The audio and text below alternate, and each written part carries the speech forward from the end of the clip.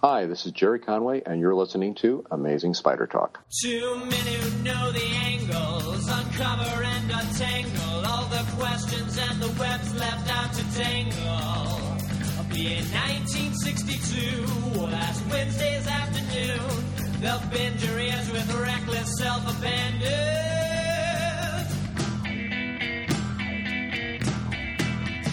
The Amazing Spider Talk. The Amazing Spider Talk. Come swing through the air, sit back and prepare for the Amazing Spider Talk.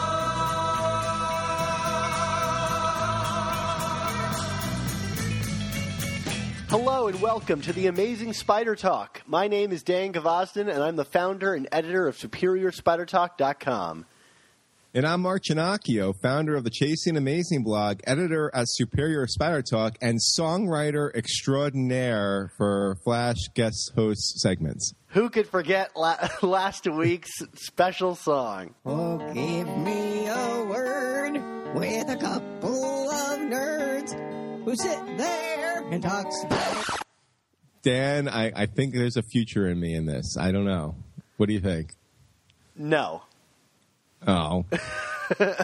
Well, thanks everybody for joining us for the 13th episode of our coverage of Volume 4 of Amazing Spider-Man.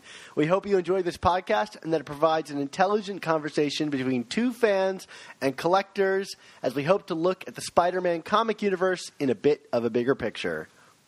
Yes, Dan. And for this episode, we will be discussing Amazing Spider-Man Volume 4, number 13 by Dan Slott and Giuseppe Camuncoli, responding to your comments and emails and discussing all the Spider news that's fit to print. Yes, but more importantly, we're joined by a special guest all the way from our sister podcast, and we can actually ask him today whether they like being called that. The Ultimate Spin. It's Brian Jacob. Welcome to the show. Hey, guys. Thank you very much. Long-time listener, first-time caller. There's been an incursion of the Ultimate Spin universe and Superior Amazing Spider Talk. Does this mean like we have to get like two Reed Richards in to solve the problem? Does this mean that his show is going to be no more after this, and he's just going to be a permanent fixture in our show as if he's been here all along? 8 months later, of course. Yes, absolutely. So, or perhaps there will be some kind of event and there will be battle worlds of all of our shows. No, we don't talk about that. At least not from the Ultimate Spin side. So. Who's going to be remarried from this crew? Well, guys, I've been traveling around the country, so, this week's review is a little later than usual, but I can't wait to talk about this book with our resident Miles Morales expert, so let's not delay any longer, and let's talk about Amazing Spider-Man number 13.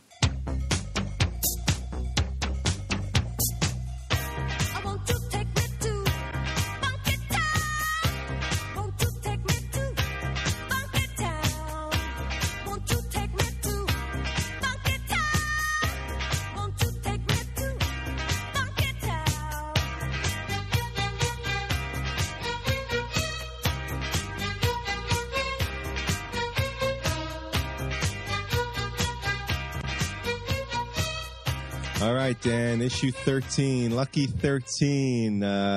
Yeah, this comic. So I'm trying to spice it up here. Brian's like, what is this? So Dan, I usually try to be more eloquent and constructive with criticism, but for whatever reason, just the whole tone of this book, this arc, it's just kind of right now. You know what I'm trying to say? It's I don't think this is terrible, but I don't know. Like, what's going on here, Dan? Why am I feeling the mez? Well, I'm right there with you, Mark, but not to throw the spotlight on you, Brian, but I'm going to do exactly that and throw the spotlight on you as our guest. Talk to us about your, I guess, not only just your feelings about this book, but have you been keeping up with Amazing Spider-Man, or have we just kind of thrown you into the thick of it? What's going on with you and your relationship to the Amazing Spider-Man book? A bit of both. I came back to comics after a long hiatus when Marvel Now kicked off and Superior Spider-Man was happening. And I was like, what in the world is this? And I was so into it because it was so fresh and new and exciting.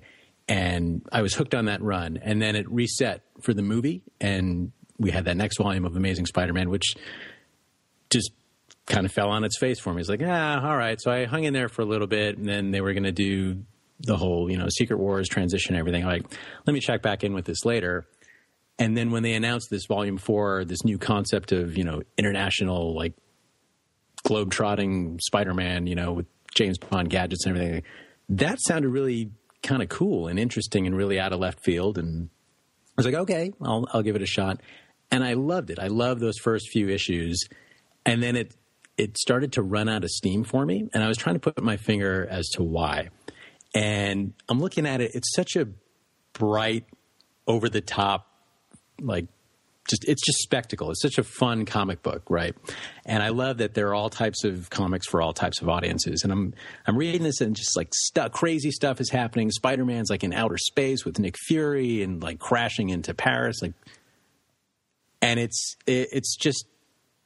bubblegum and it's sugary. It's like soda. And me, sometimes I just like a cup of coffee. And, as opposed to the spectacle, I like the more character-driven moments, which is why I'm into the Miles Morales book and Spider-Gwen as well. And there was not a lot about Peter that was recognizable, and there hasn't been for me for a long time. So, yeah, I kind of drifted away. And then when I saw Miles was going to be in this, all right, let me check in and see what's up. And I got here with issue 13, and ooh, good gravy. Goodness me! So this is what's been going on. Are you saying you also prefer a cup of gravy to your cup of coffee sometimes, or with a side of gravy, please? Yeah, that's a dad joke. I'm sorry. From one dad to another, you're allowed. It's yeah. So yeah, Dan. I mean, I think Brian pretty much sums up. I think we're powering through because Well, let me ask you guys, because yes. I mean we're all Spider-Man fans, and obviously the people listening to this are, and there are these. I think it's safe to say there are core qualities in the character, right, that we're all drawn to. So, looking at this current run, what's the main hook? Why are you guys? You say you're powering through, but are there elements in there that keep you interested? Whether maybe it's not character stuff, maybe it's kind of the more crazy soap opera stuff, or I don't know, what's keeping you going? Well, for me, it's just issue by issue. I mean, there's no real consistency to why I'm hanging around, and each issue I try to find something. And I think that's why my reviews of this title have been, they've been okay to good, trying to stay positive, and because I look for that light in each issue. And in this issue, my positives are how Regent was handled and the fact that the supporting cast even exists at all and are doing things. And Mark and I have joked about there being a curve on our reviews recently because we've just kind of generally accepted that this book is not for us, I guess. I don't know, Mark, is that fair to say?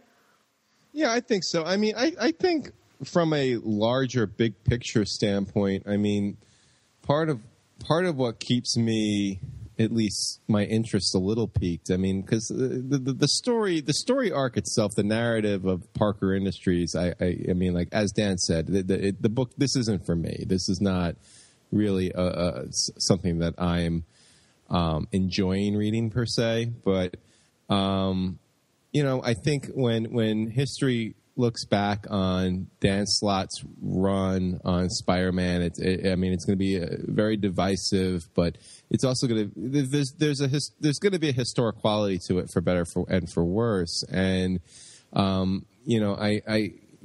know that we kind of joke all the time about stop asking us when do we think Dan Slott's going to be off the book and who's going to take his place, but I am kind of tuning in with kind of under the guise that I feel like we are kind of accelerating to some kind of conclusion sometime soonish. I mean, as soon, months, years, I don't know. But I'm just saying, I feel like we're we're getting to stuff in this arc and then following arcs that, you know, are kind of tying up ends that Slott introduced, going all the way back to like Brand New Day. So I kind of want to see where this all is going to end up. So when we, you know, talk about this run, you know, you kind of have the perspective of kind of having really lived through all of the ebbs and flows and ups and downs of it. Does that make sense? Is that am I being too idealistic here? When we started this show, our show was called Superior Spider Talk. And, you know, we started this show in a place where we were very much celebrating the work of Dan Slott. And I think it's hard to kind of go from a place of, like, absolutely, like, thrilled jubilation on a book to, like, really kind of – I mean, I'll outright say it, like, I just don't care for this writing in, like, most ways. And it's hard to kind of go from, like, such a hard swing in one direction to in the other. But I always keep an eye, you know, on history here. And, like, yeah, maybe I don't need to be the guy commenting on it. But, like, I enjoy this element to a certain, like, extent of keeping on these books because they are roller coaster rides. And in the history of Amazing Spider-Man, like, you know, this will be another blip or whatever in the history of the title. And I enjoy having been there for it because that's what makes Mark and I, at least I think, our collections complete, that we've hung around for every moment of Spider-Man. I would say so. So let's talk about this comic, though. I mean, if that's, I mean, it seems like we're avoiding talking about the comic. Yeah. So I wrote a review of this on the site, and I think I was fairly more positive then than I am now. But you know, I guess my initial, like, takeaway from this comic was, can I just repeat my review from the previous issue for this one? Because it seems like such the same story with a couple of changed characters in it. Did you guys feel similarly? Yeah, I mean, I think we're more or less just repeating a lot of the same beats from the previous issue, especially regarding Spider-Man and Iron Man. You know, the added element of Miles.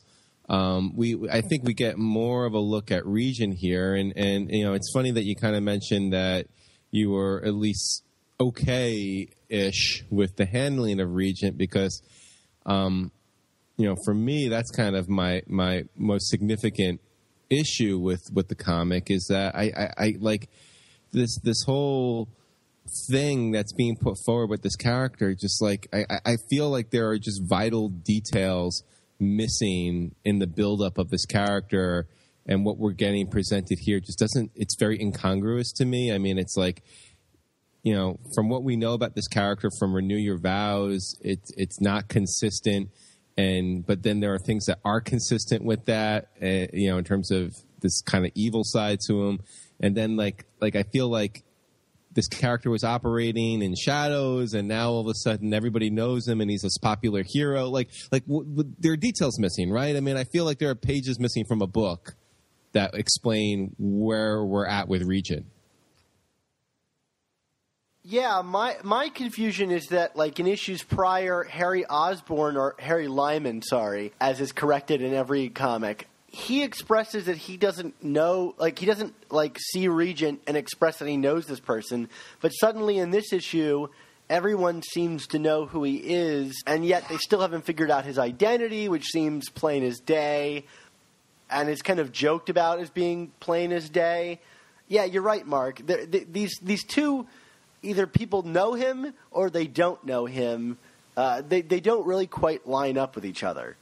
And I just don't even know what this character is supposed... I mean, like, it's like he's a villain because we know he's the villain from Renew Your Vows. But you know, not until the moment where they kidnap Miles in this issue does he necessarily do anything that seems villainous. You know what I mean? Like, so what... I don't know. Like, I just feel like the whole introduction and handling of this character is very presumptuous by Dan Slott and Marvel, that we really have any reason to care about this character, because I really didn't care about him in Renew Your Vows, and I care less about him now because like I said, this detail's lacking. I think it's interesting when you talk about pages missing. For me, I almost felt like some of his dialogue, especially in that opening scene, the whole battle with, or it wasn't much of a battle with Orca, but when he took him out, all the dialogue at the end, it just seemed very like tedious. It was almost shorthand. He might as well just say like, I am really a bad guy. And so it's just like, it just felt like I'm not invested in this at all. Like there's no, and I'm trying to figure out why. Like you said, it was just kind of blah, or like it's missing something. To me, it just feels like, all right, we got to cycle through the motions here. Like, all right, they're going to figure out who he is, and he's really got some secret plan. And can we just skip to the end? Well, I kind of like that dialogue, especially the bit where he says, I'll protect you all, whatever it takes. And I guess what we learned from him about his history in the previous issue. And what I like about it is it seems kind of like a hard-line equivalent to Spider-Man's No One Dies thing. And, I guess in the hands of a different writer, and I hate to say it like that, but in the hands of a different writer, I would be curious if we were going to get a story about how, like, making broad proclamations or establishing mantras for yourself can be an inherently flawed concept. I mean, even Spider-Man's, with great power must come great responsibility. Like, we have all these characters that kind of put together these mission statements, and how impossible that can be, and how sticking slavishly to a code like that could turn you into a villain. And I think that's an interesting idea. Do I think that's going to be carried out? Not really, but I do think there's a kernel of something interesting going on there.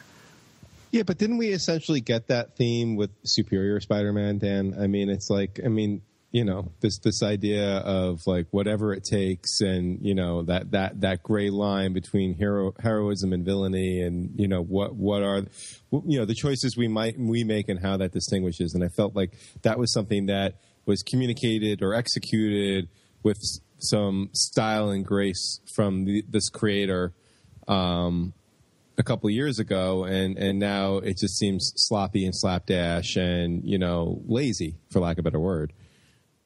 Yeah, I don't disagree with you on that. I just pointing out thematics that seem somewhat interesting to me. Like that one stood out. But yeah, I mean, like not to keep hitting a nail on the head or whatever, but like repetition of ideas is not really something new to this comic.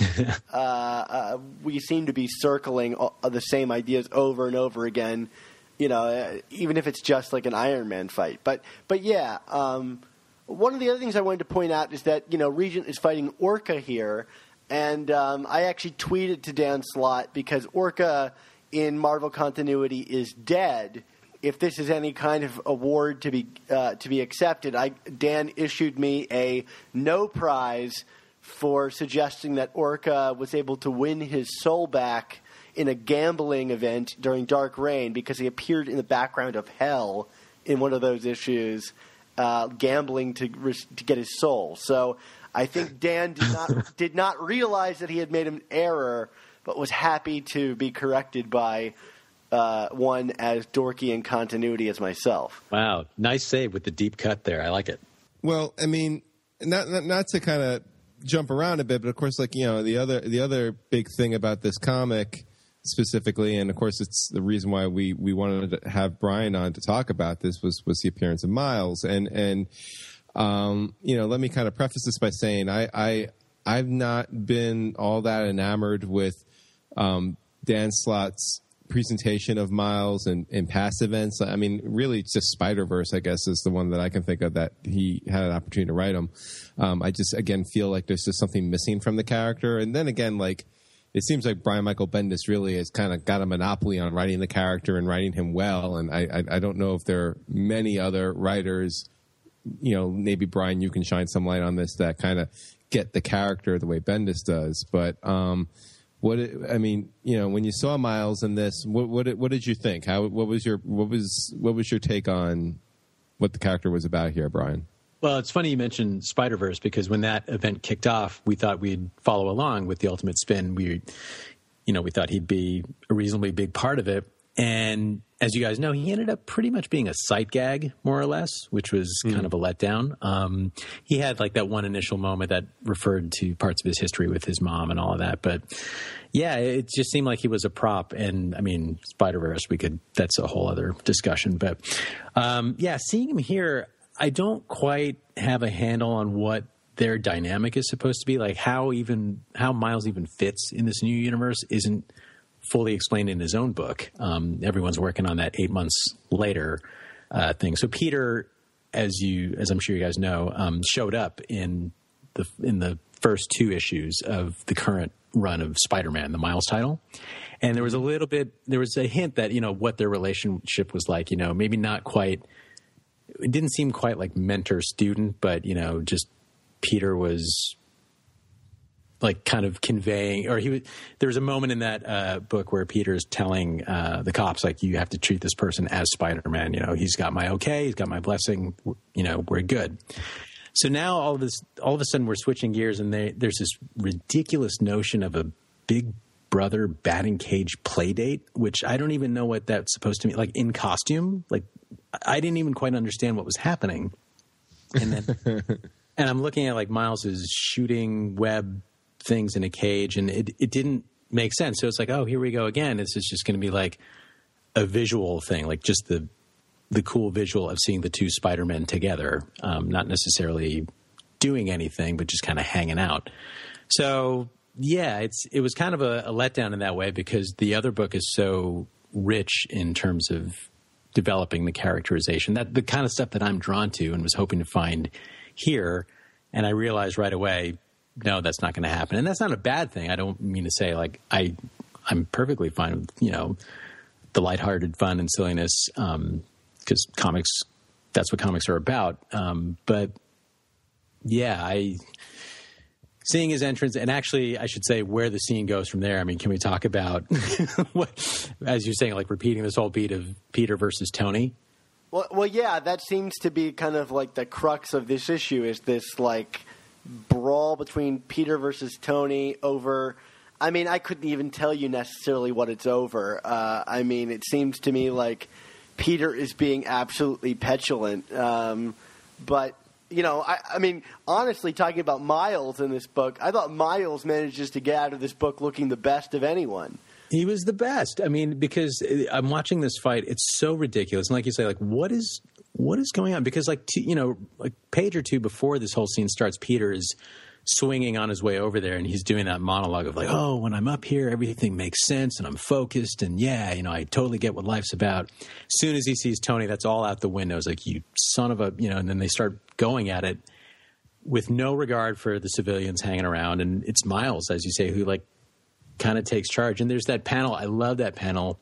And I tweeted it out as my reaction to this book. It was perfect. Miles just doing the facepalm thing, like, I can't believe this is happening. And that was my reaction. Like, I can't believe I'm reading this. What is going on?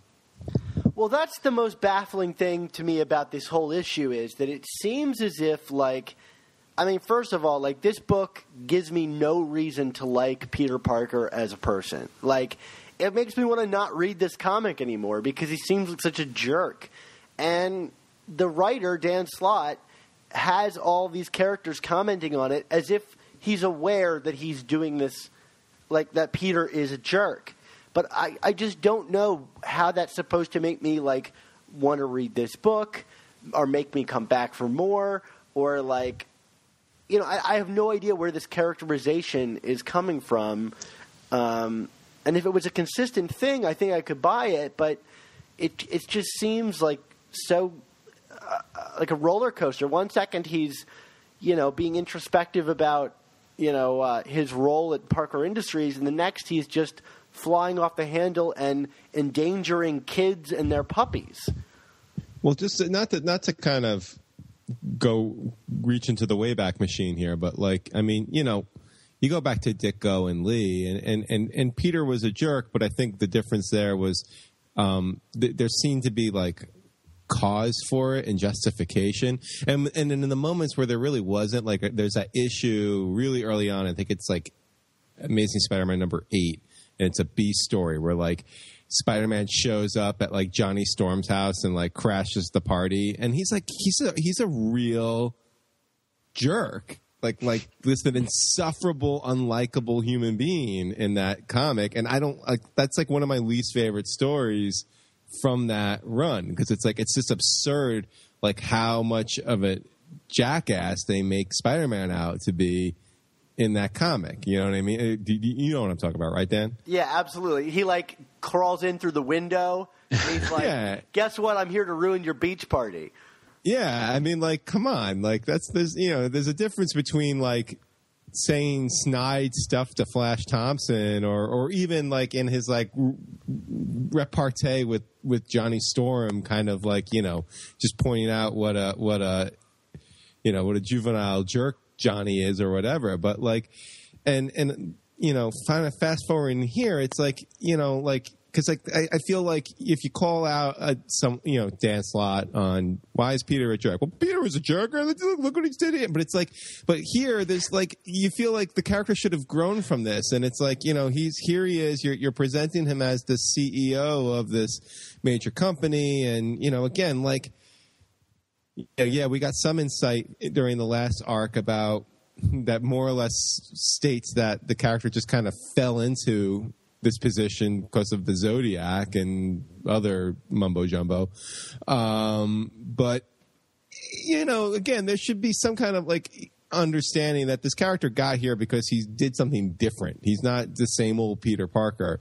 But like, again, it's like, it's just that impetuous, petty, silly, juvenile, man-child stuff that we've been getting in different iterations. And it's like, you know, aren't we past this? And like, why after this point is he still fighting with Tony Stark over something so stupid and petty? You know, like it doesn't make sense to me.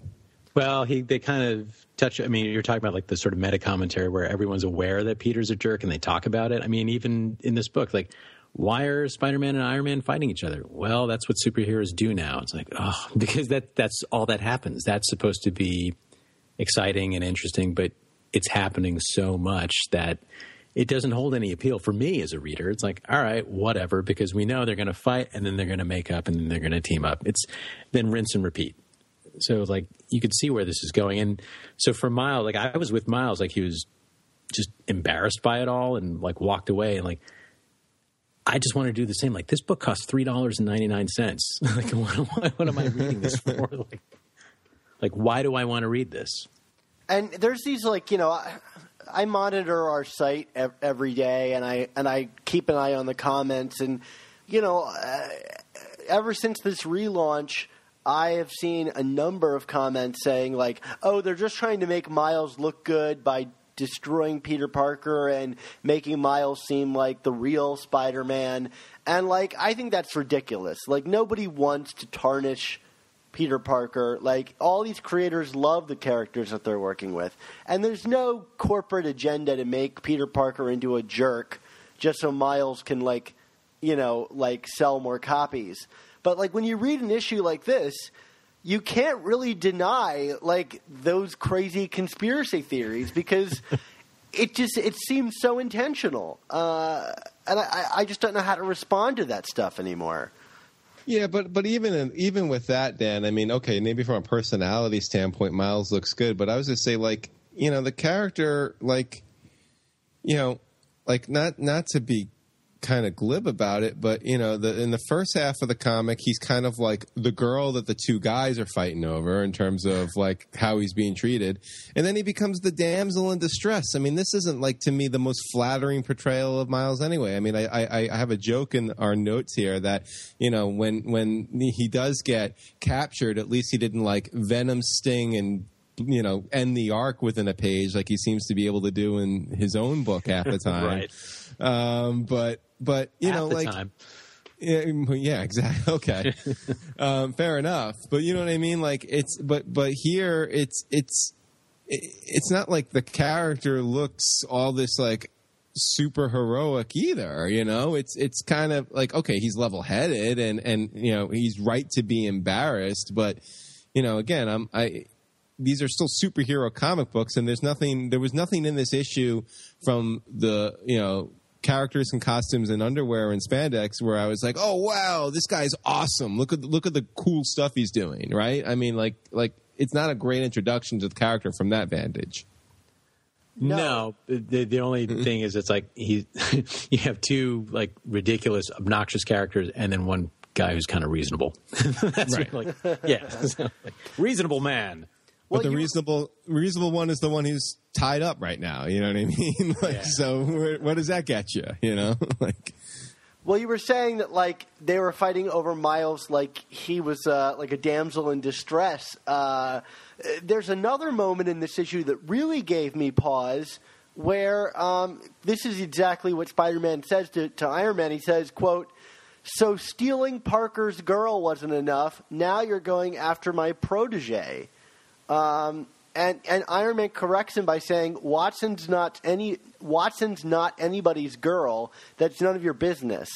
And it's like, are we making Spider-Man into a sexist now? Like, what is going on here? Like, Tony, our resident, like, Marvel Universe Lothario, is correcting Spider-Man on the ownership of women. Like, what was the point of this other than to, like, paint Spider-Man as a kind of, like, misogynist? Yeah, that and the fact that we really haven't had anything between Peter and Mary Jane that would even, like, give that statement any kind of gravity either. You know what I mean? Like, you know, they kind of had that moment at the end of Superior where she's like, I'm out. And that was it. You know what I mean? Like, it's you know, that's a relationship that, you know, renew your vows aside, you know, Marvel seems to have very little interest in exploring. And, you know, so, like, having him say that, not only does it paint the character in a very bizarre light, it just also contextually doesn't make any sense.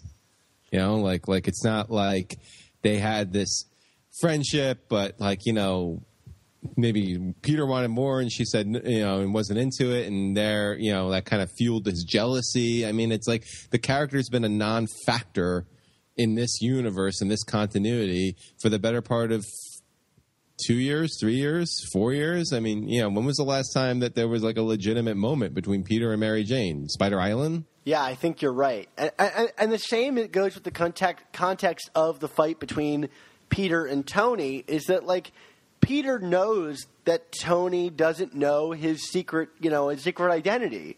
So, like, that Tony approaches him to, like, you know, work for Spider-Man to work for him after Parker's Industry goes defunct, right after Peter, like, spent 2 pages lamenting that he doesn't know how he got to be the person running Parker Industries and how he only really enjoys, like, slinging his webs.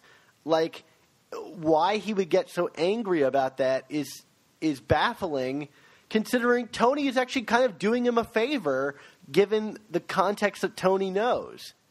I don't know. It might be a reach, but part of me also wondered, like, if it was some kind of attempt at clever commentary from Slott. I don't know, because when this whole concept of this Volume 4 launched, it was like, oh, well, you just turned Peter Parker and Spider-Man into Tony Stark and Iron Man. And now you have Iron Man taking all of Spider-Man's, you know, all the important parts of his life. So his girlfriend or ex-girlfriend or ex-wife, whatever you want to say, and, you know, his protege, and, like, I can do better technology than you, and I can, you know, your company's going to go down and mine's better. Like, I don't know if that was some attempt at kind of... Oh, I think that's been dripping all over this arc. I agree with that 100%, Brian. So, so it's like, all right, it was really on the nose, but... Yeah.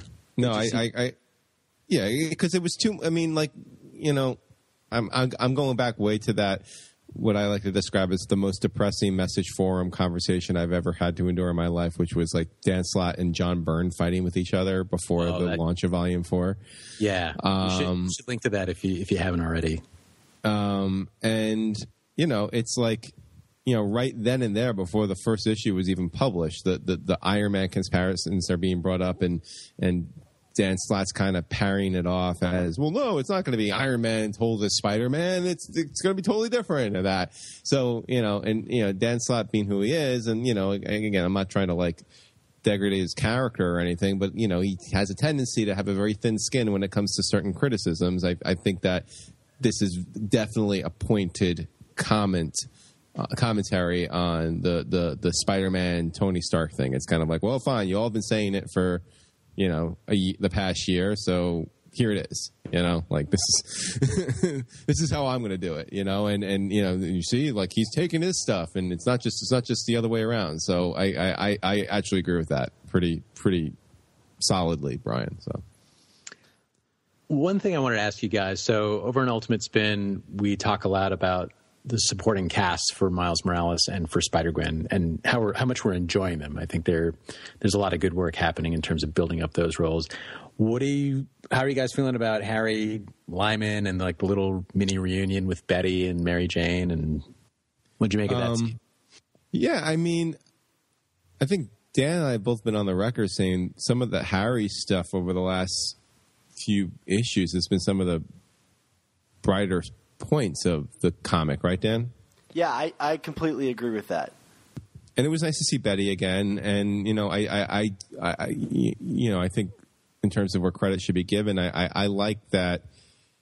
Betty kind of has like this "woe is me" moment in this comic, and it's very exposition-y, but it's also like they do kind of remind the reader, like, Betty Brant's more is kind of established herself as a legitimate.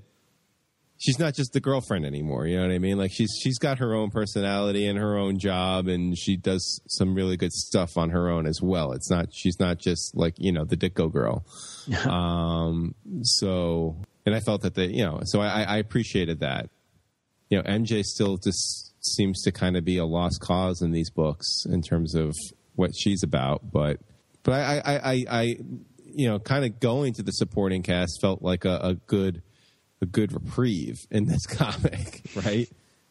I like that there seem to be somewhat of like a coffee bean rapport going on for at least the 2 pages that they all meet up in this book, even if it is exposition heavy. And I was especially happy to see that there were 2 women in this scene that weren't talking about men they were in love with. I think I wrote in my review that this is probably the first Spider-Man comic in a long time that has passed the Bechdel test, even if it is just momentary. But I like that at least the characters acknowledge the kind of crazy elevated roles that the world has found them in this book.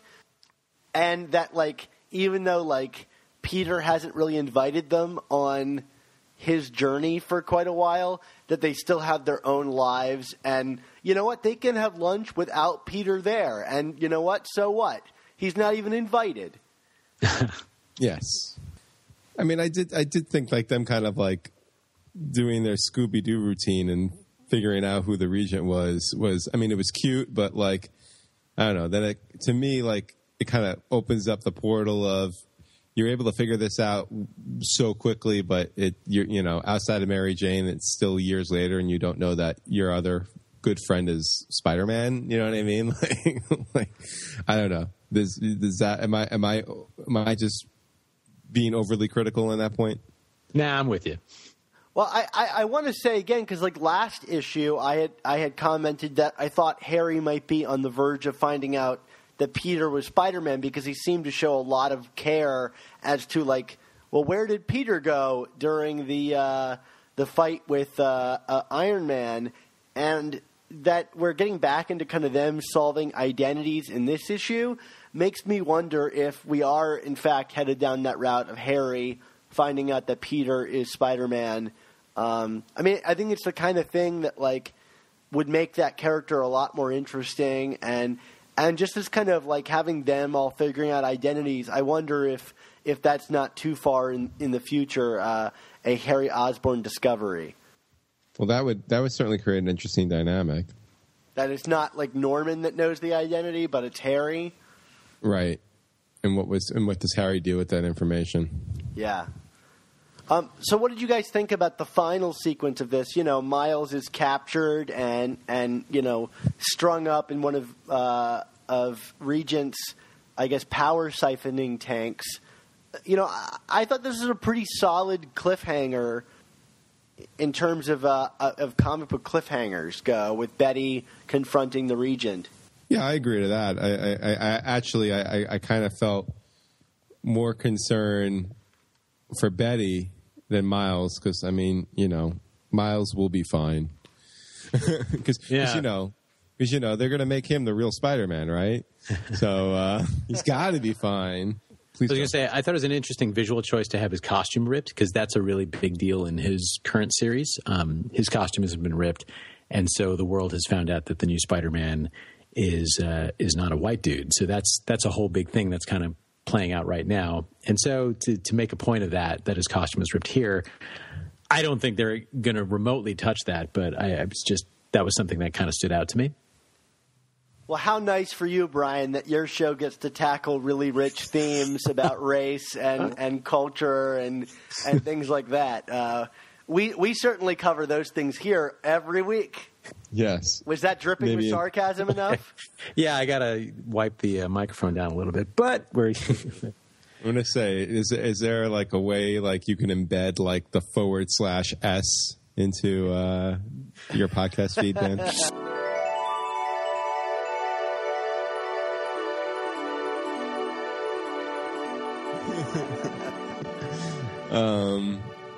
What about the art, guys? We haven't talked about Kamankooli all that much.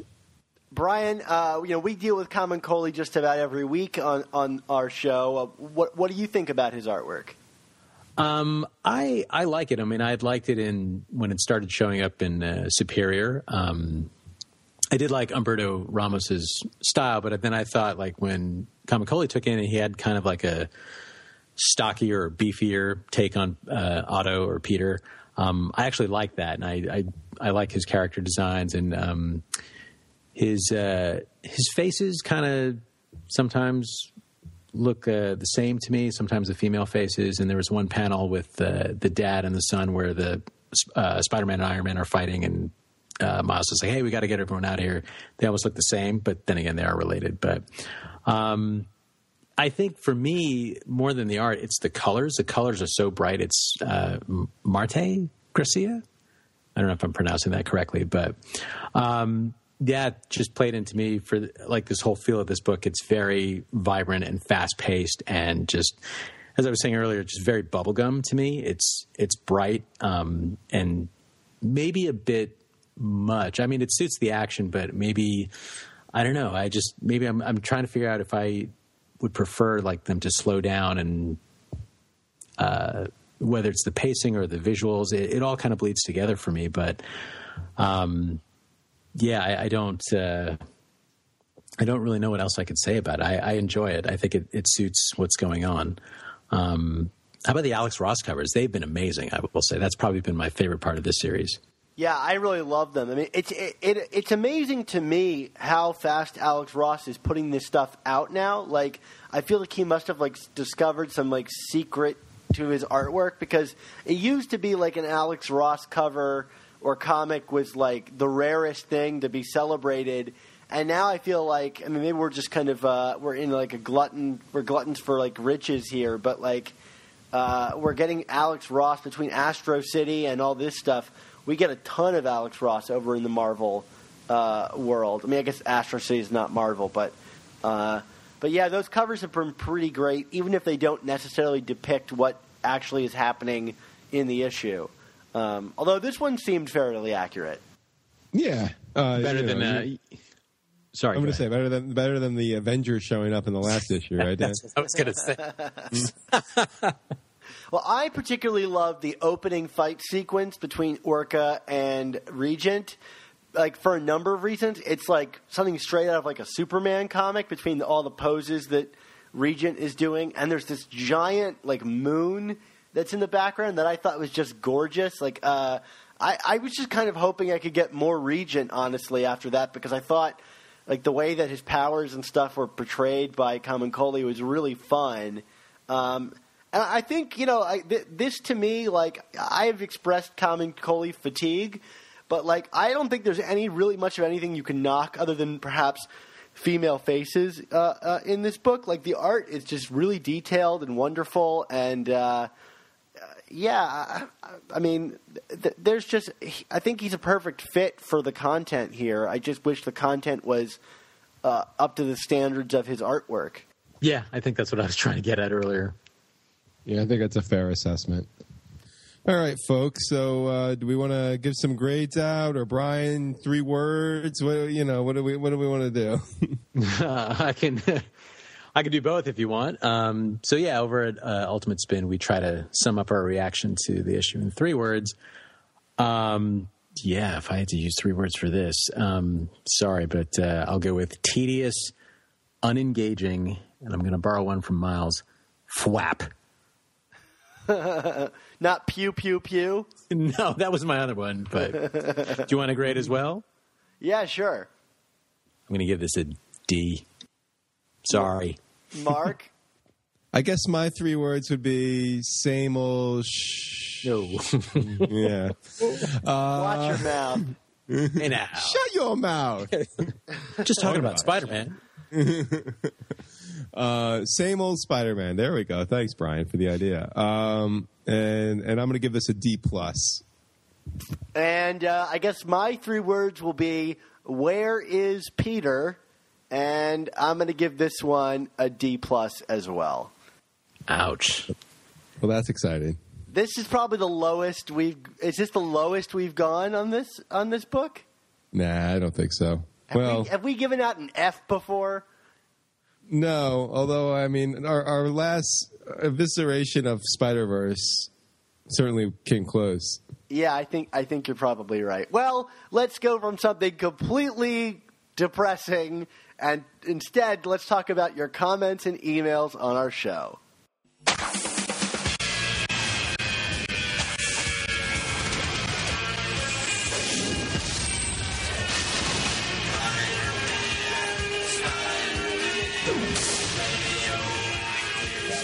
All right, everybody. Well, of course, we love hearing from you, our great listeners out there.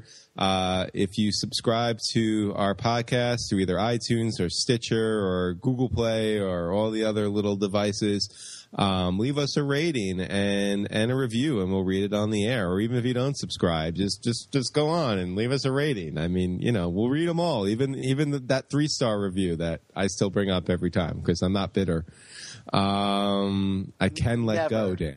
I can let go. You've never been bitter ever before. No. And then, of course, if you don't want to give us mediocre star ratings, you could email us at amazingspidertalk@gmail.com, or you could tweet at Dan or me or Brian now or anybody and just hashtag it OK to print. And then, of course, there is our wonderful Spidey line, our voicemail system, 9 Red Goblin. I don't think we've had any pizzas ordered for us lately, but, you can call us, right? Yeah, absolutely you can. Papa Jonas is at 9 Red Goblin. There we go. We needed that. Well, Mark, we got one review this week, which we always love to get, and I guess I'll read it. It's titled "The Best Spidey and Maybe the Best Comics Podcast, 5 out of 5." What do you think about that, Brian? I'm not surprised at all. Oh, that's sweet of you. And this is from SMB 0786, which I'm going to think means that this person was born July 1986 and is a symbiote. Well, we share something in common. I was also born in July 1986. So suddenly, whoever SMB 0786 is my new best friend. Symbiote. I thought Super Mario Brothers, but Oh, nice. Maybe dating myself, so who knows? Well, I guess it's not. I know it's definitely not Third Eye Blind, though, Dan.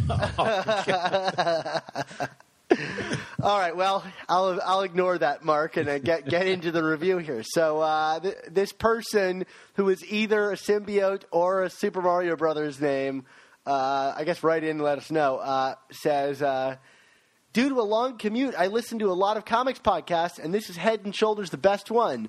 The hosts are genuine fans of the characters and not just fans of an idealized version from their childhoods or a very specific version.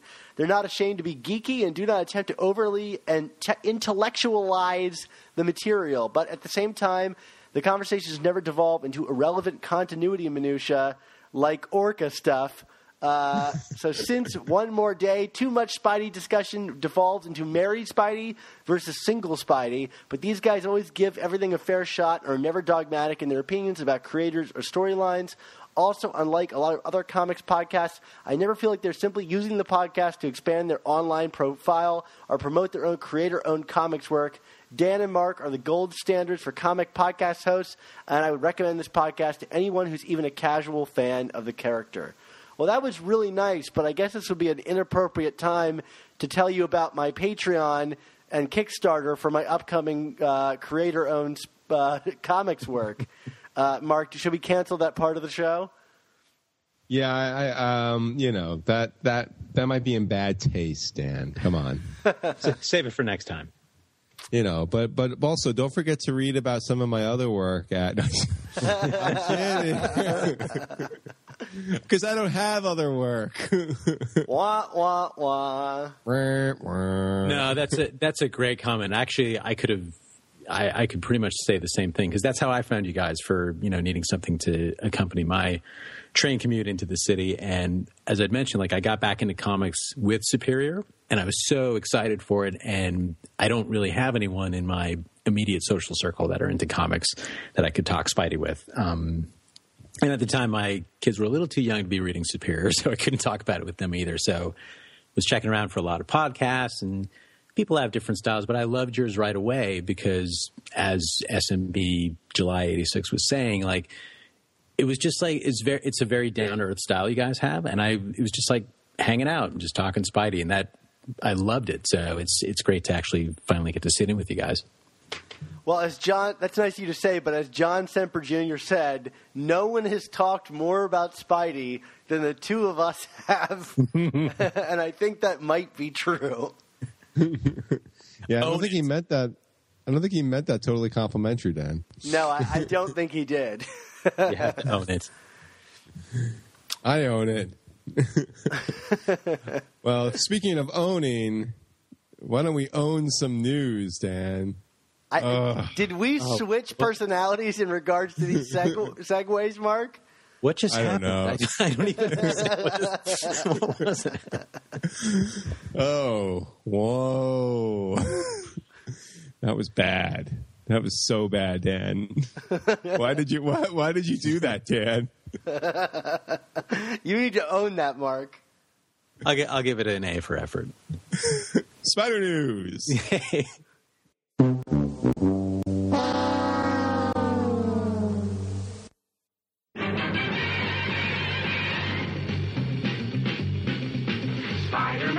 Spider-Man does whatever a spider can. Spins a web any size, catches thieves just like flies. Look out, here comes the Spider-Man. Dan, what's going on with Miles Morales in Spider News, and why should I care? Well, let's head over into my favorite town, or one we don't often go to, which is Rumorland. And well, Dan, is it a town or a land? It likes to be classified as both a town and a land. So should I play that great board game, Candy Town? Yes, you should. Well, or watch my favorite show, Town of the Lost. Oh God, how many more of these do you have? Town Before Time. Oh God. I'm just sitting here. It's like a podcast ping pong match. I'm just like, or don't forget the wonderful play, Our Land. Oh God! All right, I'm going to sidetrack this. We're gonna head out of this ville. Get my Lincoln land car together. Oh God! All right. I don't feel well. You're pulling a Miles. You want out? I'm like. Embarrassed to be part of this. I don't even want to continue with this segment anymore. All right, so a racket show. So talking about rumors, we had some big ones. Most of them, I guess, all of them movie related. And the first one, I guess, dealing with your realm of things, Brian, is that there was a rumor that this upcoming animated Spider-Man film from Sony is going to feature none other than Miles Morales as the main character. Well, I guess I'm curious, what are your guys' thoughts about this?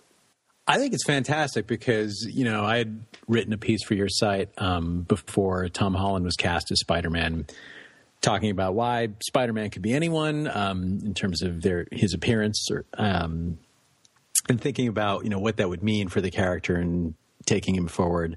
And then, of course, people are like, oh, maybe it could be a Miles Morales movie. And as much as I'd like to see that on the big screen as part of the MCU, I would agree that I don't know if the time is quite right for a mainstream audience. Maybe have to roll that out a little bit more slowly. So I think an animated film in the meantime is a great way to go. So my only hope is it would be more like a DC-style animated film as opposed to the goofy stuff you see on the Ultimate Spider-Man cartoon. Yeah, well, I mean, for me, I would just love to see, I'm almost more excited about an animated Spider-Man film just because I feel like animation, really, can allow a lot of style, and I would love to see them kind of take the Spider-Man style and visuals, into a really serious, beautifully animated, hand-drawn animation direction. I mean, we haven't gotten really any Marvel property that's gotten the AAA animation treatment, and I would just love to see that with Spider-Man. Not to mention Miles Morales. For me, the ultimate dream would be a series of I don't know what you Marvel Knights and these kind of high-end animated films, and I would love a Superior Spider-Man film. Yeah, that would be really great. I've always desired a video game where every level was a different comic from the Spider-Man universe, and you would just download new levels here and there, and the art style would update depending on who drew that specific comic. And spaghetti webbing. Yeah. I would just love to see. I mean, again, I just would love to see a AAA treatment for this character, and I think this is a good way to kind of differentiate it from the live action world. I think everybody kind of had that same thought when they heard about there's going to be an animated movie and a live action movie, and it's isn't that going to lead to some consumer confusion? And I guess Miles Morales could be the solution to that. But just to reiterate, I mean, this is strictly rumor at this point. There's been no official confirmation. Yeah, none at all. And I do think it is a kind of a bizarre move because I think it does lead to consumer confusion, and it would make me wonder if doing this would limit Miles or help Miles become a new addition into the Marvel Cinematic Universe. Because I could imagine once Tom Holland gets too old for that role, it could be a great time to bring in a Miles Morales into the world. But yeah, I guess we'll all wait and see. The next is less of a rumor, but we had an announcement that this actor from the Dark Tower series, this young child actor, Michael Barbieri, would be joining the cast of Spider-Man Homecoming. But the interesting thing is, again, I guess kind of a rumor, is that the character that he's playing is one that's going to be based on none other than Genki Lee from the Ultimate Spider-Man, or I guess Miles Morales series. There were some people that were kind of outraged by this until they kind of read further and realized that it doesn't seem that he's going to be playing Genki. But I guess, Brian, I'm curious about your thoughts about this. Yeah, I think what you're referring to is the initial reporting was, he's going to be Genki, and it's a white actor. So, this is typical Hollywood whitewashing. Why would you do that for Genki, who's just such an awesome character, period? I think my concern about that is if you introduce this character type or this type of role, like a supporting, Spider-Man has a friend that he's confided in, and this guy is helping him figure out how to be a hero, and they're also goofy friends and clown around together. And then if at some point you establish that, and then if at some point you do introduce Miles and then Genki, it's going to be perceived as just a copy. Miles is already going to be perceived as a copy in some respects. So then it's a disservice to Genki, I think, or his potential to be realized on screen. Yeah, absolutely. I think all these casting announcements need to be taken with a serious grain of salt. There's so many characters being announced that seem not to be typical Spider-Man characters, and maybe that's their new approach, is to kind of go into a place where you just don't recognize anything, so that Peter can kind of stand on his own, and before they introduce the rest of the supporting cast over time.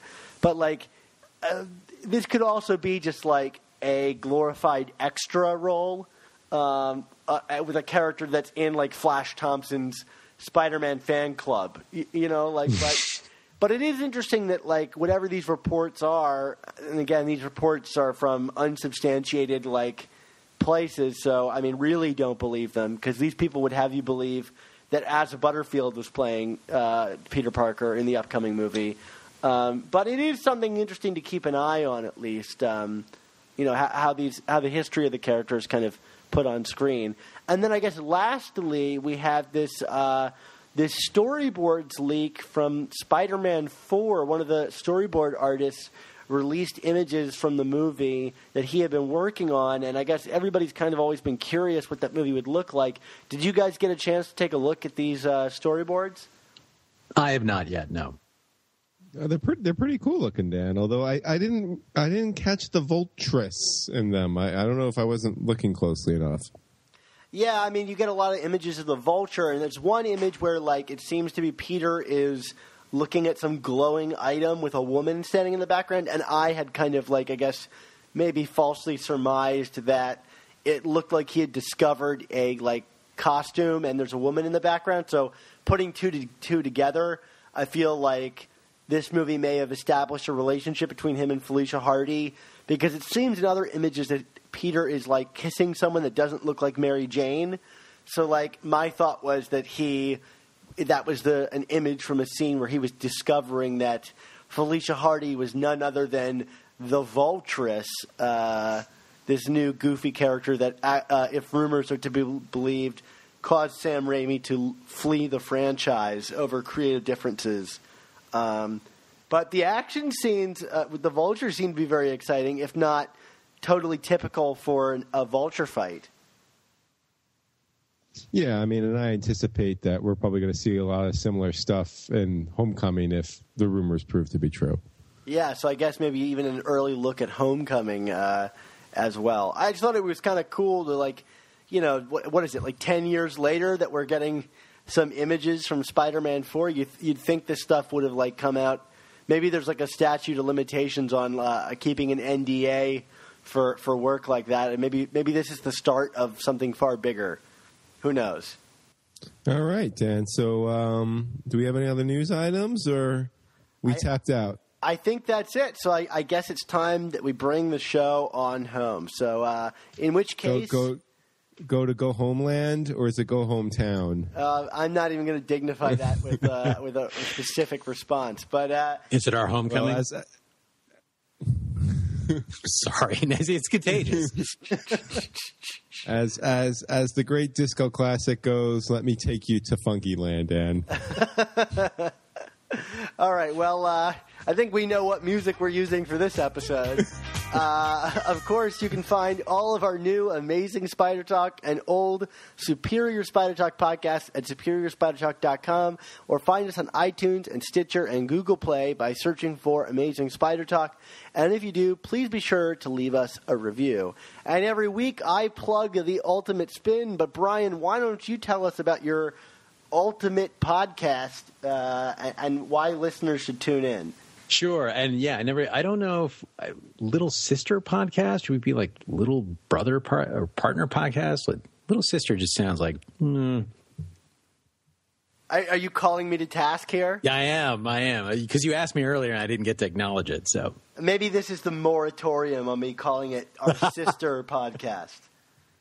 Anyway, but no. So yeah, our podcast is actually inspired by Superior Spider Talk and Amazing Spider Talk, and over at Ultimate Spin, yeah, we do follow Miles Morales in his main book and Spider-Gwen in Radioactive Spider-Gwen, and we're coming up on 2 years. And we've done, I think we're closing in on 50 episodes, but a bunch of .1 episodes with a couple of interviews that we've done with the creators, lining up some more. So yeah, you're welcome to come check us out. We are posted over at superiorspidertalk.com, and you can subscribe directly at ultimatespinpodcast.com. You can find our iTunes, Stitcher links there, and then our Twitter and Facebook there as well. So yeah, you're all more than welcome to come check it out. And listen to that upbeat tone in Brian's voice, because he's covering Miles and Spider-Gwen's books, and you could just hear the spring in his step. I will say, yeah, if you listen to our earlier episodes, we were actually also covering All New Ultimate, so you might hear a slightly different tone in my voice for those episodes. Oh man, I had almost forgotten about the existence of that title. Oof. Never forget. Well, Mark, what are we going to be talking about next week on this show? Yeah, well, we'll be back on schedule next week, Dan, when we'll be discussing the new issue, Amazing Spider-Man number 14 by Dan Slott and Giuseppe Camuncoli. Maybe we enjoy that one more. Is this the final chapter with Region, or are we getting one more after that? I can't keep up. Isn't that the we have one more, and then we have the Mary Jane Iron Spider cover, or is that next week? No, you're right. I think we have one more than Mary Jane Iron Spider. So it continues. Well, the show must go on. Well, Brian, where can we find you on the internet this week? Well, this week and every week you can find links to my Twitter, my Instagram, other podcasts I'm working on over at project37.net. Awesome. And Mark, you? Well, of course, you can find my writing at superiorspidertalk.com. And there's writing this week, Dan. There is actual writing from me on the site this week. So that's not... A scene from Scanners is going on in my apartment right now with my head exploding. Yes. And check out my new top 10 list that will be parceling out over the next few weeks, which is going to be top 10 stories of Spider-Man fighting other guys' villains. Because, what's not fun about stories where Spider-Man isn't fighting the same old rogues, right? Yeah, I agree. Will this Regent story make the list? Probably not. Spoiler. Well, because Regent is a Spidey rogue now. I guess he is now, but wasn't he introduced as an X-Men rogue? I don't even know. I thought he was. I actually don't know, to be honest. I thought he was in the Mutant books at one point. Because when he showed up in Renew Your Vows, I looked that up. I was like, who's this guy? He's like, he showed up in Age of Apocalypse or something. Oh, okay. What? All right. That's fair. And, of course, you can find all of my writing on Superior Spider Talk as well, and my Twitter handle at @SupSpiderTalk. And Dan, you cut off my Twitter handle, which was sorry. Oh, yeah, you're so sorry. You can find me over in Twitter Town at ChasingASMblog. And I forgot to mention, I can't believe this, you can find my Miles Morales and Spider-Gwen reviews, of course, at SuperiorSpiderTalk.com. Well, isn't that just dandy? Like Candy Town. Oh, God. Well, Mark, I was thinking fondly of the times that you and I used to do batting practice together in our pajamas in the middle of Central Park. There's nothing more normal than two adults in underwear hitting the crap out of balls being flung at us at incredible speeds. But there was that one time that jerk Brian showed up and suggested that when the Amazing Spider Talk was no more, that I should come work with him. And, well, I had no choice but to punch him repeatedly. Well, it's what podcast hosts do now. Yeah, that's true. We just fight endlessly. So, Brian, I'm looking for round 2 here. Bring it on. Mark, how did you feel about this whole proceeding? Wow, that's a very interesting setup for an Uncle Ben story, Dan. We certainly don't make it easy here. No, you don't. Well, I got to tell you, I was pretty sad when that whole thing happened with Brian, and the thought of you leaving me for another podcast was kind of hurt my feelings. And what I always like to do when my feelings are hurt, I of course turn to my Uncle Ben, and Uncle Ben was like, "All right, listen, sport." He took me out on his fishing boat, and we shared a couple of Budweisers, not a sponsor of the podcast. Really just enjoyed ourselves until a great white shark just jumped up off the boat, ate Uncle Ben. he died because he always dies in these stories. Who cares about batting cages because Uncle Ben is gone? But he did say as he was getting swallowed alive, first he said, I think we need a bigger boat. And then he said, with great podcast must also come amazing spider talk. Don't miss the next installment.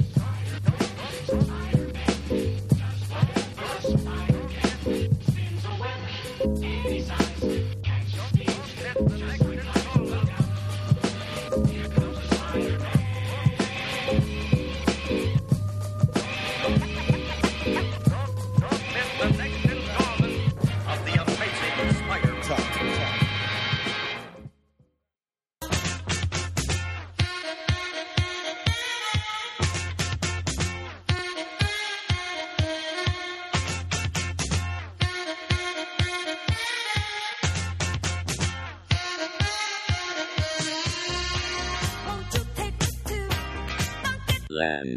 Won't you take me to Monkey Land. Won't you take me to Monkey Land. Won't you take me to Monkey Land.